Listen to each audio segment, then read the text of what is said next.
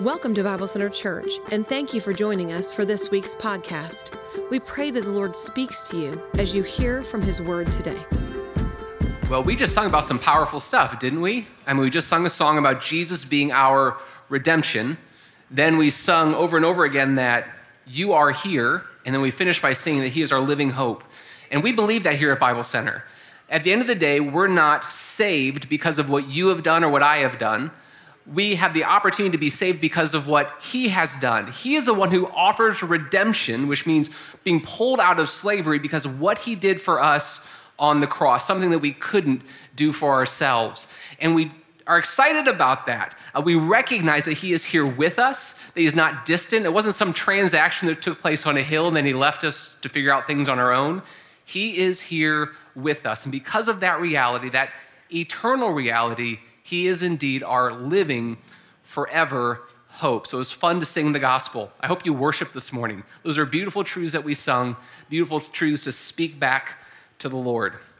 Well, if we haven't met, I'm Pastor Mike. It's nice to see you this morning.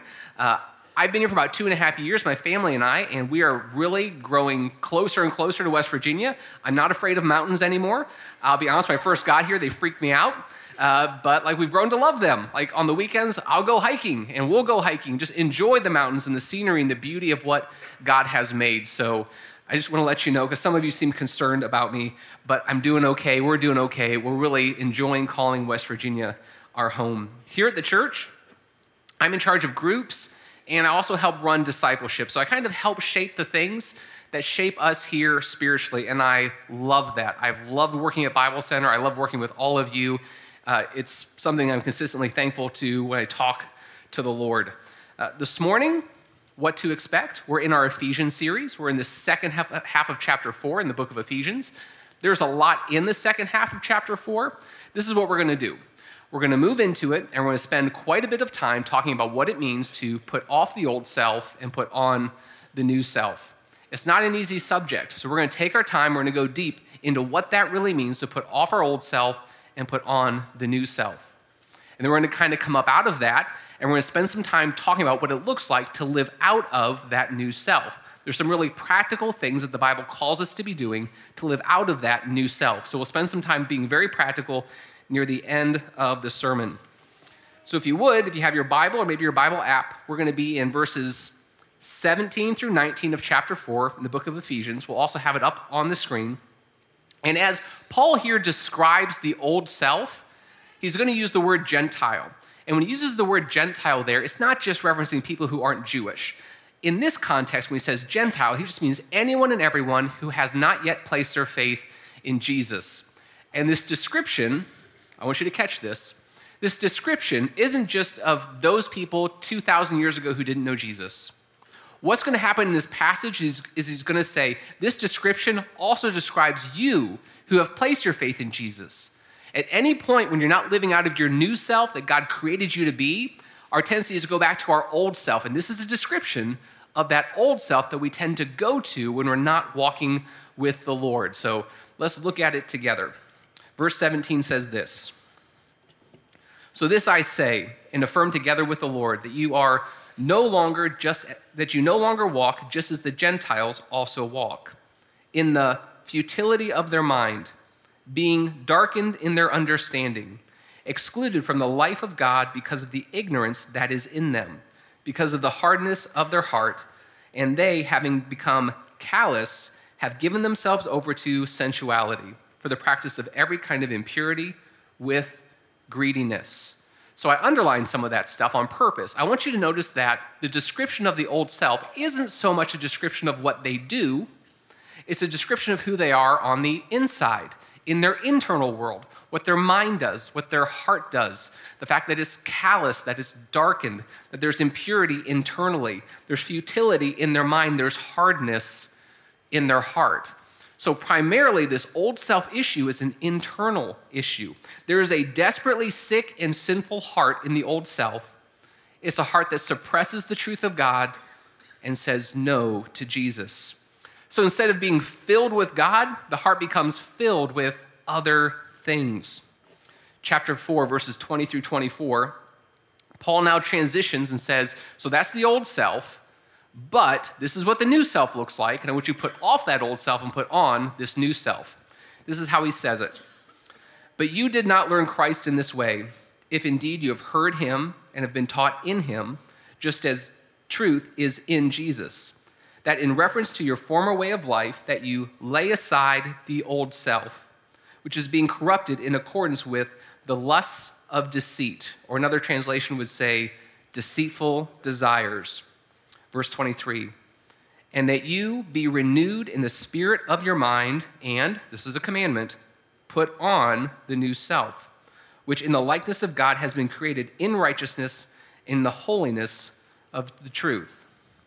So we're commanded here. It's not just a suggestion, it's a command. Put off that old self, put on that new self. Now, I've seen this illustrated several different ways.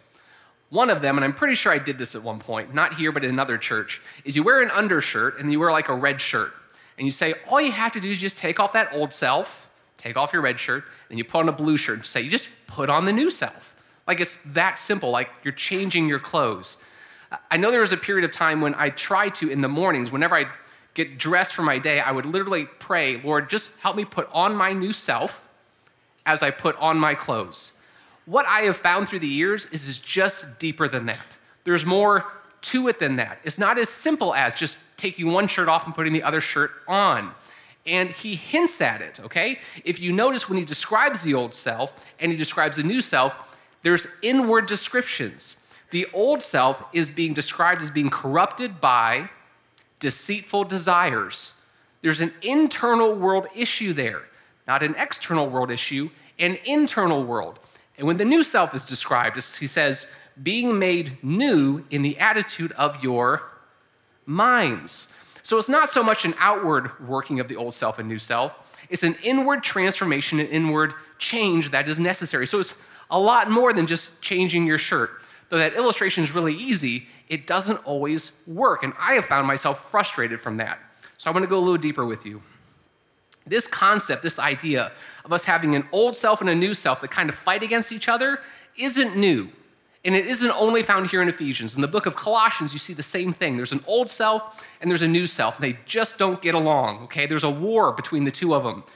You're also going to see in the book of James, it talks about the internal world, that the reason why you and I sin is not because of the temptation outside of us, it's because of the desires inside of us. So when you see something outside of you, it's the gunk that's still inside of you that causes you to want something that you shouldn't have, to do something you shouldn't do. Romans chapter 6 and 7, the entire chapters. In Romans chapter 6, it talks about the old man that still lives inside of you and inside of me. It's the exact same concept as this old self. And then it says that in Romans 7, the old man and the new man are fighting against each other ongoingly, all the time. There's a battle, there's a war taking place. I'm the oldest of 3 kids. I had myself and 2 younger brothers. There was this ongoing battle between me and my 2 brothers. I was the oldest, so I was bigger, so that helped me.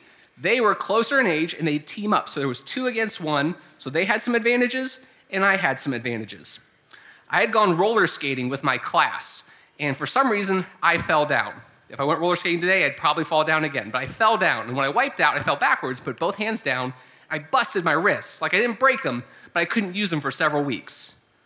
So the 2 younger brothers realized that I was hampered. I wasn't going to be able to perform at my best. So I'm talking. My one younger brother calls me into the living room. He starts talking to me, so I'm talking to him. All of a sudden, my younger brother, I hear him running down the hall. So I turn around, not knowing my other brother gets down on his hands and knees. So my youngest brother comes up and hits me in the chest, which normally doesn't do too much, but he's behind me. So I trip over him, and I can't catch myself, right? Because my wrists are messed up. So I go like this, and I just hit the ground. So I hit the ground on my side. I start to roll over to my back, and my youngest brother, who I've performed many WWF moves on, he's been body slammed, he maybe was drop kicked, there maybe have been some off the top rope moments in our relationship. He had run up to the top of the couch, he jumps off the couch, and as I roll over, his foot is this far from my eye, and he kicks me in the eyeball. Like he literally, I'm on the ground, and he kicks me in the eyeball. And they both get up and run out of the living room. I'm crying. I mean, it hurt. I mean, top rope, drop kick to the eyeball. They don't even do that in the WWF. So I just got whooped by my two younger brothers. My mom walks in, and I'm screaming, and she says, what happened? And I said, I just got kicked in the eye by my younger brother. I just got kicked in the eye. And she just shakes her head because how could a little brother jump up and kick someone in the eye? So she shook her head and she walked out. So there is this ongoing battle between me and my brothers, okay? I want to give you a visual image about this battle between your old self and your new self. Your old self is always trying to kick you in the eyeball. This eye's still a little messed up. Like it always just shuts all the time and I can't get it to open all the way. I think they broke a nerve. That was extra. You didn't need to know that. Plus, they're both 6 foot tall now, so I don't mess with them anymore. But there's this ongoing battle. So I want to give you that word picture, and here's a poem that's just another picture of this battle. It says this, 2 natures beat within my chest. The one is foul, the other is blessed. The one I love, the one I hate. The one I feed will dominate. Did you catch that at the end? There's 2 natures within you, just like the Bible says. Which one is going to be the stronger of the 2 natures? The one I feed will dominate. If I've got 2 pets and I give one half the food and I give the other one twice the amount of food, the bigger one will eventually dominate. If I have 2 bonfires and I drop lots of wood on one and I just don't put any wood on the other, this one will be bright and strong. This one will eventually die off. Which nature are you feeding? Based upon what you're looking at, what you're talking about, who you're surrounding yourself with, the conversations you're choosing to have. You're always feeding one nature or the other, okay? And the one you feed more eventually will dominate. So your habits, your decisions, the people you spend time with, all those things matter. So Peter then takes this conversation up a notch. 1 Peter chapter 2, verse 11 says this, Dear friends, I urge you, as foreigners and exiles, to abstain from sinful desires, which do what? They wage war against your soul. So it's more than just an inconvenient conflict. The Bible says it's war. Peter says, be on your guard. It is war. We cannot lessen the impact of this word. He's saying there are missiles being launched. There is a battle at hand. There is a little red dot in the middle of your chest, and there's a sniper ready to pull the trigger to take you out. This is war. We cannot lessen what the author is saying. There's a battle taking place all the time. Your sinful desires are never going to wave the white flag and say, we give up, you win. That will never happen in this lifetime. So this war that we're talking about is a war or a battle between desires. So what I'd like to do is I'd like to go a little bit deeper into what the Bible means when it talks about desires. I want to suggest to you that God has intentionally made you with unquenchable desires. God, in his divine wisdom and with intentionality, has made you with unquenchable desires. You have this ongoing desire to be accepted. You have this ongoing, unquenchable desire to be loved, to have value, to have purpose, to have significance. We can see this even in some of our physical desires. You can have a huge dinner tonight, and when you wake up tomorrow, you're what? Hungry again, right? You can have a huge glass of water at lunch. By the time dinner rolls around, you are thirsty again. You can receive some love from some people, and you're still going to want to be loved even more, accepted even more. They are unquenchable desires. The only thing that can handle unquenchable desires is an infinite well. Here's a takeaway thought I want you to remember today. We were made by an infinite God for an infinite God. You and I were made by an infinite God for an infinite God. So the fact that you have unquenchable desires and I have unquenchable desires, we have to go to an infinite well. God is our infinite well. God is the only one who can satisfy these desires that he gave us. He gave us these desires that we would only be able to have them met when we come to him. So if we go somewhere else, we're going to be disappointed. It's not going to meet our actual needs. It's in him and him alone that we find fulfillment. It's in him and him alone that we find satisfaction. A guy named Augustine, hundreds of years ago, said this, and it goes right along with what we're talking about. Thou hast formed us for thyself, and our hearts are restless until we find ourselves in thee. God has designed us for himself, and we will continue to be restless until we find ourselves in him. That's how he designed this relationship to work. If we do not get our needs and our desires met in him, we will go somewhere else to find those desires to get met. We'll find someone else, something else, some other situation to get those met. Unfulfilled desires don't just create a hole. They create a vacuum, a powerful vacuum that's drawing anything and everything possible into its spot to fulfill and to meet those needs, those ongoing needs that we have all the time. In our search for love and acceptance, we can find ourselves in very strange relationships with friends, with family, with the other gender, with our bodies, with social media, with food, with our pets, with sports. When we go looking for love and acceptance and significance in the wrong places and in the wrong way, those needs, those desires will not get met. So we end up looking at them and using them in strange ways. In our pursuit for security, if we don't feel secure and God's designed us to want security, if we don't find that, we're going to find new friends. We're going to get more insurance. We're going to build taller fences. We're going to get bigger guns. We're going to make bigger bank accounts. So we're going to do whatever is necessary until we feel like we're secure. We can go to our career not just as a blessing from the Lord, but a place where we find status, acceptance, and identity. We can go to our family. This is kind of a strange one, but think about it. If God has designed us to long for infinite love, and then we keep going to our family members expecting them to meet that need, it sets up our family members for failure.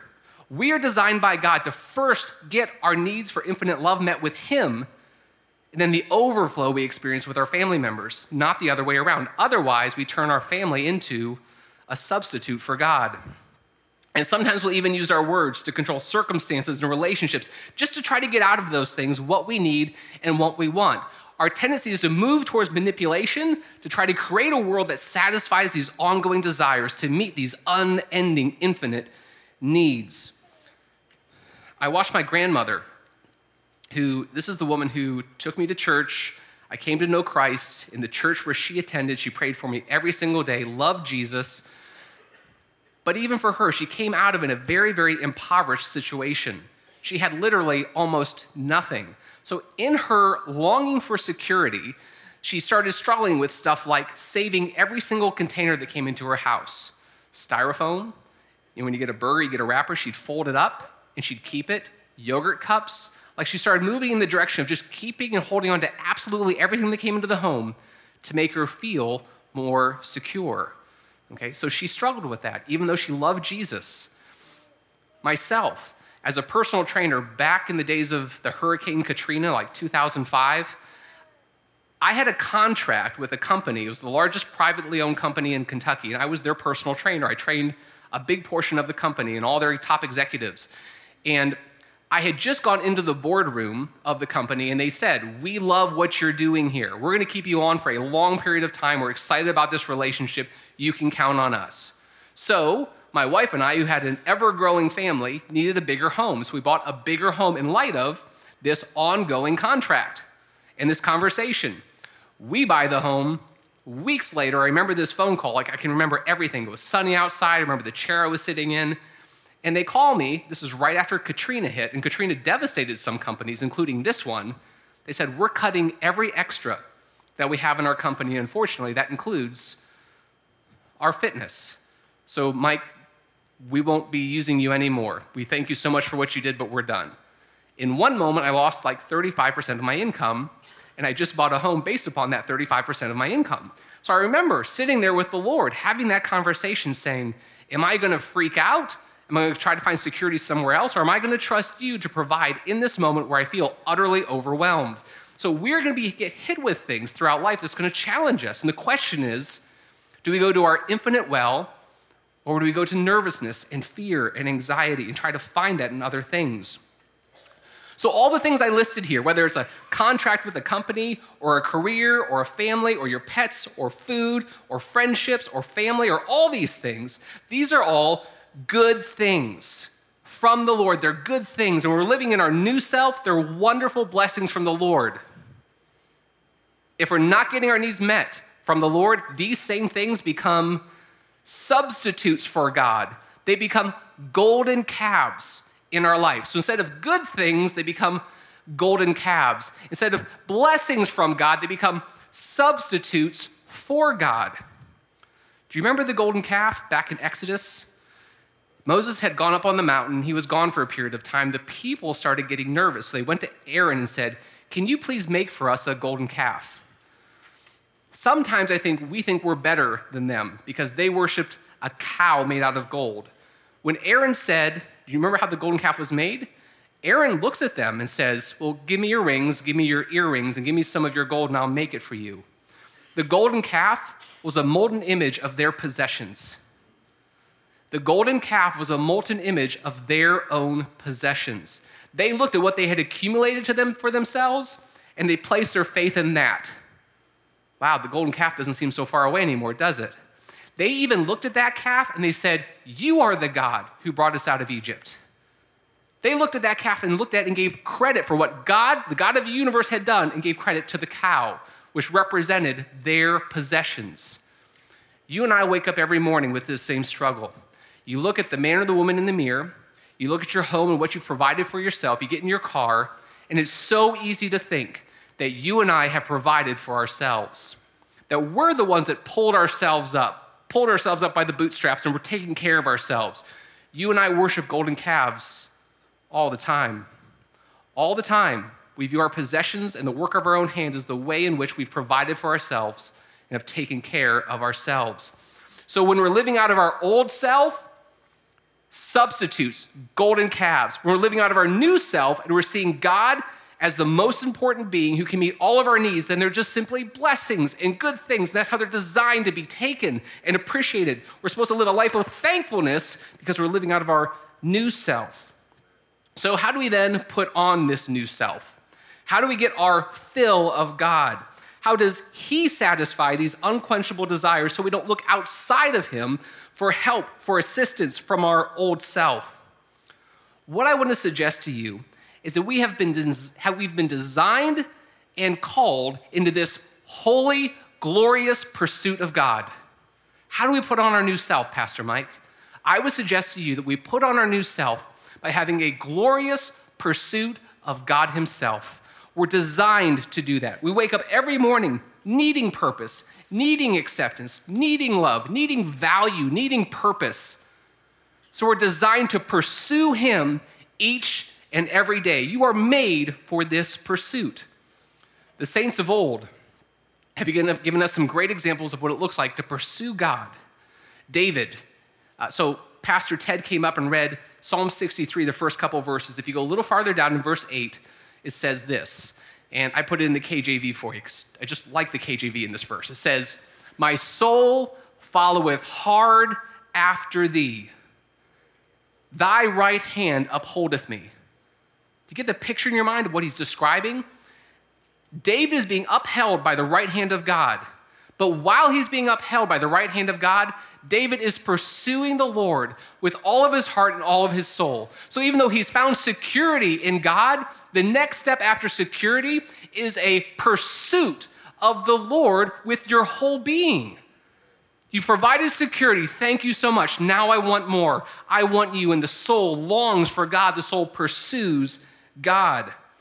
God is infinite and he's huge, but he's also personal, and he's designed us for this communion. Sometimes we think of the gospel as our finish line. Like once you place your faith in Christ, and the Bible says you are saved from your sins, sometimes we think, boom, I just crossed the finish line. Actually, in Scripture, it says you've just started the race. You haven't crossed the finish line, you're just getting started. There's a great picture of this in Exodus chapter 33. So Moses and the Lord have been kind of arguing. God said, the people are so wicked that if I go with you into the promised land, I might just kill all of them. And Moses is like, what will they say about you if you kill your people? So God agrees that he's going to go with them. And he says this. Moses says, you, God, have said, speaking of Moses, I know you by name, and you have found favor with me. So Moses says out loud, God, I know we're good. God, you have said you have found favor with me, and you're pleased with me. So what's Moses' response? My response, maybe sometimes your response is, well, if I'm good with God, then that's good enough. I'm good. I'm done. I'm going to go do something now. That's not what Moses does. Catch what Moses does. He says, if you are pleased with me, then teach me your ways so that I may know you. If I'm good with you, then I'm going to make a request. If we're okay, then here's what I want. I want more of you. Teach me your ways. Let me know more about you, because just being secure in you is not enough. I want the whole thing. I want to know you more. Moses continues in chapter 33, verse 17. Moses pleads with God that he'll go up with them to the promised land. And then God says to him, I will do the very thing you have asked. Why? Because I'm pleased with you, Moses, and I know you, Moses, by name. When he says, Moses, I know you by name, he's saying, Moses, I know you completely. I know you totally. I know you personally. I know you intimately. I know everything about you, Moses. And again, it would be so easy for you, for me, for Moses to say, and that's all I need, Lord, just to know that I'm accepted. I've crossed the finish line. But Moses doesn't look at it that way. See what he says in verse 18. In verse 18, he says, it looks like, Lord, we've just started this race. And because we've just started this race, he says, Lord, now show me your glory. If we're good, if you're pleased with me, if you know me by name, then I want to know you by name. I want to know everything there is to know about you. I want to be intimately acquainted with your ways, your person, your thoughts, your emotions. Lord, I want to know everything there is to know about you. Moses knows to see God face to face means his own personal death. But Moses doesn't care. He says, I want to see your glory regardless of what it means to me. I want to know you. This is a picture of this glorious pursuit that we're called to take on, to go after with the Lord. Let's look at one more example. Paul echoes this same passion. In Philippians chapter 3, verse 8, Paul says, I count all means all, I count all things to be loss in view of, or in the perspective of, the surpassing value of knowing Jesus my Lord, for whom I've suffered the loss of all things, and I count them but rubbish. Why? So that I may gain Christ. All this stuff I have, all these things that I've accomplished, you put them all together and you put an equal sign beside it. The total equal is rubbish in comparison to knowing Jesus and being found in him. How do we look at our things? This pursuit should be so intense, so all-encompassing, that the status of our stuff, the status of our relationships, the things that we have equal nothing in comparison to knowing a little bit more, and then just a little bit more about the God who made us, created us, and sustains us to have a relationship with him every moment of every day. The more matters. Do you want more? Paul says nothing else matters except for knowing Christ. Knowing Christ is the song of the saved. It's the chorus of this glorious pursuit. Are we singing it? When we start to think this way, when we start to live this way, then those desires, those deceitful desires, those sinful desires start to lose their power. That bonfire isn't getting any more wood. So it's starting to dim, starting to go down. We're starting to live out of our new self. That place where there was a vacuum, trying to fill it with something that made me feel significant, that made me feel loved, that vacuum is filled with God himself, and it turns into a spring of life where no longer am I concerned about me being accepted. I know I'm accepted. And then I give people acceptance. I give people love because I'm living out of a wellspring of overflow instead of a vacuum of need. A.W. Tozer, who, if I were to list people who discipled me, I put A.W. Tozer on my list. He says this: I want deliberately to encourage this longing after God. Complacency is a deadly foe of all spiritual growth. Acute desire must be present, or there will be no manifestation of Christ to his people. He waits to be wanted. Isn't that a great picture? He waits to be wanted. The word I want you to kind of center yourself on, though, is the concept of complacency. Complacency is the enemy. And my goal here isn't to poke anyone in the eye, but if in the morning when you wake up, if there's no sense of battle, if there's no sense of pursuit, then you and I, at that point, have fallen into this thing called complacency. Because it is a war whether you acknowledge it or not. If you don't acknowledge it, you're probably already losing. Complacency is a deadly foe, and we so easily, in our old self, just fall into it again. And it becomes our go-to way of thinking. So what we need is we need the Lord to remind us that he wants to be wanted. He waits to be wanted, that we need more of him. We're called back into this glorious pursuit. So what does it mean to put on our new self? It means that we're pursuing him with all of our heart, that we're no longer okay getting our desires and our needs met outside of him. Rather, we go to him by pursuing him to get our needs met in him and him alone. That's what it looks like to put on the new self. So I told you we're going to go deep into that, right? We just did, huh? That pushed me. Like preaching that, I've had to preach that to myself all week. I've had multiple things come up in my life where I've just had to go back to the Lord saying, I'm not fighting. I'm not taking this battle seriously. So I want you to join with me in that we take it seriously. Let's move into the next part of the chapter. In the next part of the chapter, verses 25 through 32, there's a bunch of outward workings of the new self. Outward workings of the new self. So we said it's an inward transformation, it's an inward change, but eventually inward change leads to a change in what we say, a change in what we do, a change in the way we make decisions. And because of time, I won't have the ability to go through many of them, but let's just pick a couple to look at. Let's go to verse 28. Verse 28 says this: He who steals must steal no longer, but rather he must labor, performing with his own hands what is good. Why? So that he will have something to share with the one who has need. If you're living in your new self, one of the ways that you view the work that you do, it's not just to provide for yourself.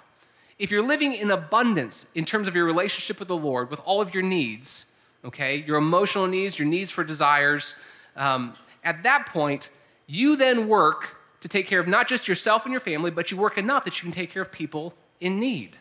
You go above and beyond to make sure there's enough extra to help the people around you. As West Virginians, we're not great at this. This isn't talking about you particularly, but if you look at this graphic, I found this stunning.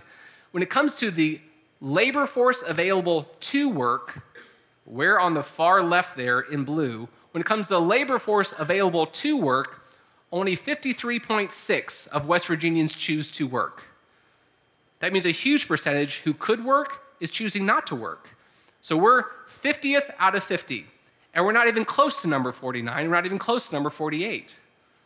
So in West Virginia, we need to be reminded God has called us to work, not just for ourselves, but you work to the extent that you can take care of the people around you. Let's go to verse 29. If you're a mom or a dad or a grandparent, you probably know this verse, and you probably use this verse to instruct your children or your grandchildren. It says, let no unwholesome word proceed from your mouth. We'll stop there. Let no unwholesome word proceed from out of your mouth. Probably each of you have some sort of a word naughty list, right? Like some of you have like 10 words on your naughty list, words that you're just never going to say. Your kids aren't allowed to say them. If you hear them, you're going to stop that child, stop that grandchild from ever saying that word again. Some of you have 3 on your list, Okay, it means you got a lot of freedom there. You say a lot of things that other people wouldn't say. Some of you have 23 on your list. Like, you have such a holy household. If somebody has to go to the bathroom, all they can do is this. Like, because they can't use any words, because like so many of those words are on your list. I want us to go a little bit farther in this verse and see if that's all that God's concerned about. It's just our naughty word list. He goes on to say, but only such a word that is good for edification, according to the need of the moment, and gives grace to those who hear. So it's not just about your list, however long your list happens to be. It's about the other 9,990 words that you say every single day, every single week when you're in conversations with people. How are you doing with those words? Are those words building people up? Are those words the words that need to be spoken in that moment to meet the needs of the people around you? Are your words giving grace to those who hear? Sometimes we get so concerned with the 10 words on our list that we honestly forget about all the other thousands of words that we use all the time that don't meet God's expectations. And what's happening is your mouth and my mouth is incredibly unwholesome, even though you said no swear words, because the words you're using are not meeting the standards and expectations of God. Sometimes it's just better for us to be quiet. It's definitely better for us to slow down and think about what we're saying. Is it building up those around us? Is it the best word for the moment? Is it giving grace to those who hear? So let's do a couple of practical things to close up. Let's prepare for battle. So what do we do tomorrow so that we put on our new self? How do we make sure that we're ready to fight in the morning? I have 3 suggestions. Number 1, I want you to fight on your knees. This is a you, God thing to some extent. Tomorrow morning when you wake up, pray and talk to the Lord about this situation. Talk to him about your heart.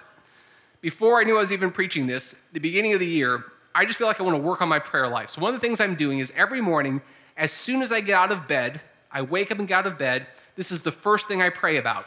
I pray for my nasty heart. I want you, every morning when you wake up, pray for your nasty heart. Pastor Mike just said I have a nasty heart. The Bible says it. We all still struggle. There's still sin in your heart and mine. We need God every moment of every day to be continuing to change and to renew our hearts. So I encourage you, just wake up in the morning and just pray. My wife makes fun of me for this. Well, she makes fun of me for lots of things, but here's another thing she makes fun of me for. It's like by my mirror in the bathroom, I'll actually check a box to make sure I prayed for that in the morning. Because I know if I have to check a box and she's going to see it and I'm going to see it, I'm going to do it. So when I wake up in the morning, I pray, I will actually check the box after I pray to make sure I do it. Here's just a suggestion about how habits work. If you want to start something new in your life, connect it with something you already do. I get up every single morning. You do too, right? I get up every morning, and when I do, I pray for my heart. So I've just connected something I want to start doing with something I know I will do. Now I'm much more likely to do it. And then I add my nerd box on the side of my mirror, and I have to check it, and now I'm good to go. Okay? So I wake up and I pray for that. When I go into the shower, I pray for my wife and my kids. When I walk in the door of this building, I pray for you in this ministry. I have certain things I try to make a pattern and a habit in my life to help me. Fight on your knees. Secondly, pick up the sword of the Spirit, which is the Word of God. Have the Word of God play a major role in your day-to-day life. I don't want to set up, you need to do this for an hour, you need to do that for a half hour. I'm not going to create some new way where you have to meet some expectations. That's not it at all. In the same way, every single day you choose to eat food and you have hunger, have an awareness of your spiritual hunger every day. Some of you need to spend time with God in the morning, in His Word. If so, find a way to do it. Some of you need to do it in your car. For me, I need a little in the morning, I need a little in the afternoon, I need a little in the evening. It doesn't take long for me to feel like I'm wandering from this pursuit of God. So I need a little bit of God's Word all the time throughout the day, just like I need food. So pick up your sword of the Spirit. Finally, fight with your battalion. Fight with your battalion. You're not designed to fight this battle on your own.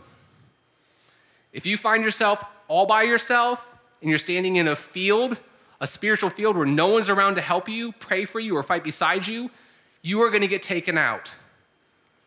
In your head, you can think of faces and names of people that aren't here anymore. They maybe don't walk with the Lord anymore. They didn't fight with their battalion. They got pulled off to the side and the enemy takes out the loner. Don't be a loner. Find your group, find your crew, find your friends. We have groups on the wall for you to choose from if you need to find your battalion and find your people. We also have some groups out there that we call support groups. For some of you, you're already in a really tough spot in life, and you're like, Pastor Mike, I don't even know how I'm going to make it through today or tomorrow. This sounds like too much. For some of you, your battalion needs to be a group that just is going to nurture and take care of you for a while. One of those is a group that we have called Life After Divorce. Our Life After Divorce group is for people who have found themselves on the other side of divorce. They didn't expect to be there. They didn't plan to be there. They don't want to be there. They never got married thinking they would be there, but nevertheless, they are there. We want to make sure that you are loved. You are just as loved by God today as before you got divorced. So here's a group for you where we can support and help you grow in Christ in a place you never expected to be. Starting in March, they're starting 13 sessions of what's called Divorce Care, which is this great material that was put together by some great leaders. If this interests you at all the details are there, also on the wall. I encourage you to do it. I encourage you to find your battalion. So I want to remind you of this one more time before we take off. Here's a thought I want to leave you with, is you were made by an infinite God for an infinite God. You were made with wisdom, with intentionality, and with unquenchable desires by an infinite God. You will only get those desires met by that infinite God. So tomorrow morning, fight on your knees, pick up your sword of the Spirit, and find your battalion, find your people. Let me pray for you. Father, you are so good.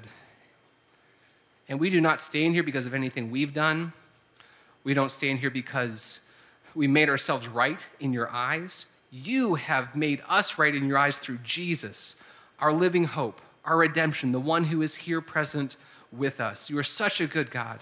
And with great thankfulness, we come into your presence and ask that you give us a heart to pursue, a heart to fight, recognizing that the new self is what you've called us to live in and live out. We ask for your help. In your name, amen. Once again, thank you for joining us this week. We look forward to serving you in next week's podcast, along with our weekend services every Sunday morning at 9 and 11 a.m.